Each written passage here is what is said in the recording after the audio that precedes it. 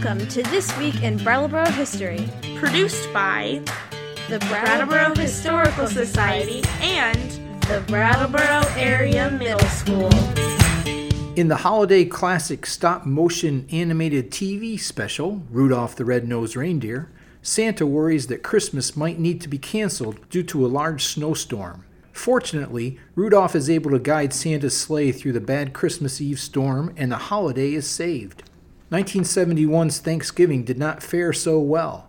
Snow began to fall late on Thanksgiving Eve. The National Weather Service had anticipated light precipitation in the Brattleboro area. Here's the newspaper weather prediction published Wednesday morning, the day before Thanksgiving.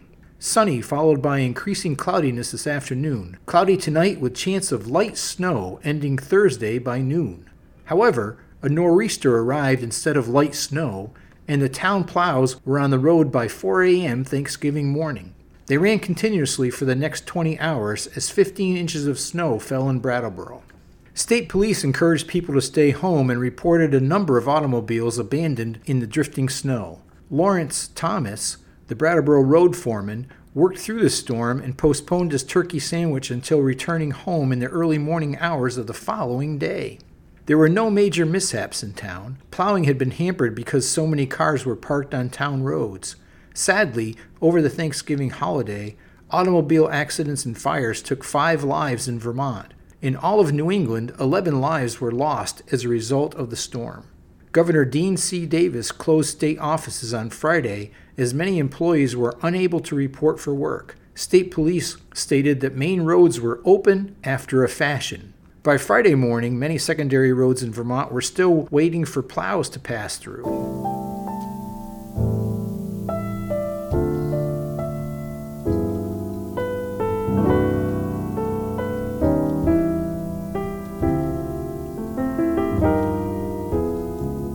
In New York City, it was mostly a wind and rain event.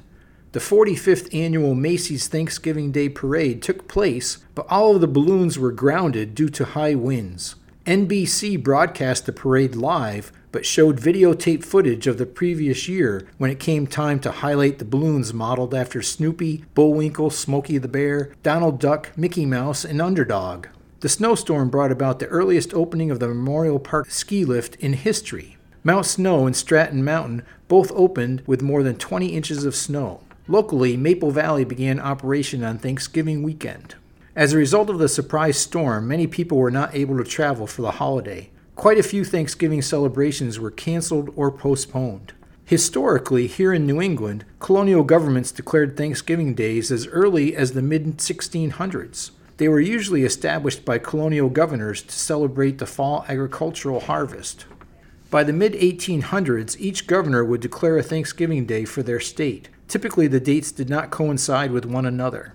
An effort to nationalize the holiday was made by the editor of Godey's Ladies' Book, the most popular magazine in the country. Sarah Josepha Hale was the editor of the magazine. It had a monthly circulation of 150,000. She petitioned Congress and 5 different presidents over a period of more than 15 years before Abraham Lincoln established a National Thanksgiving Day in 1863. Nationalizing Thanksgiving was not welcomed by everyone in Brattleboro. Letters to local newspapers argued that state-based Thanksgivings were a tradition embraced by many border communities. It seems Massachusetts usually held their official Thanksgiving before Vermont's, and families with relatives in both states were used to having 2 holiday celebrations instead of 1. They didn't want to be forced to choose who would get to host and who would have to travel if the holiday was nationalized and reduced to 1 day. In 1971, multiple holidays might have come in handy for the many gatherings canceled due to the snowstorm. On the Friday after Thanksgiving, the reformer stated,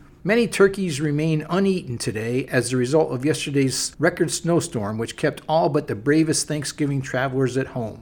Most area highways were deserted as scores of snowplows battled for nearly 20 hours to keep the roads passable."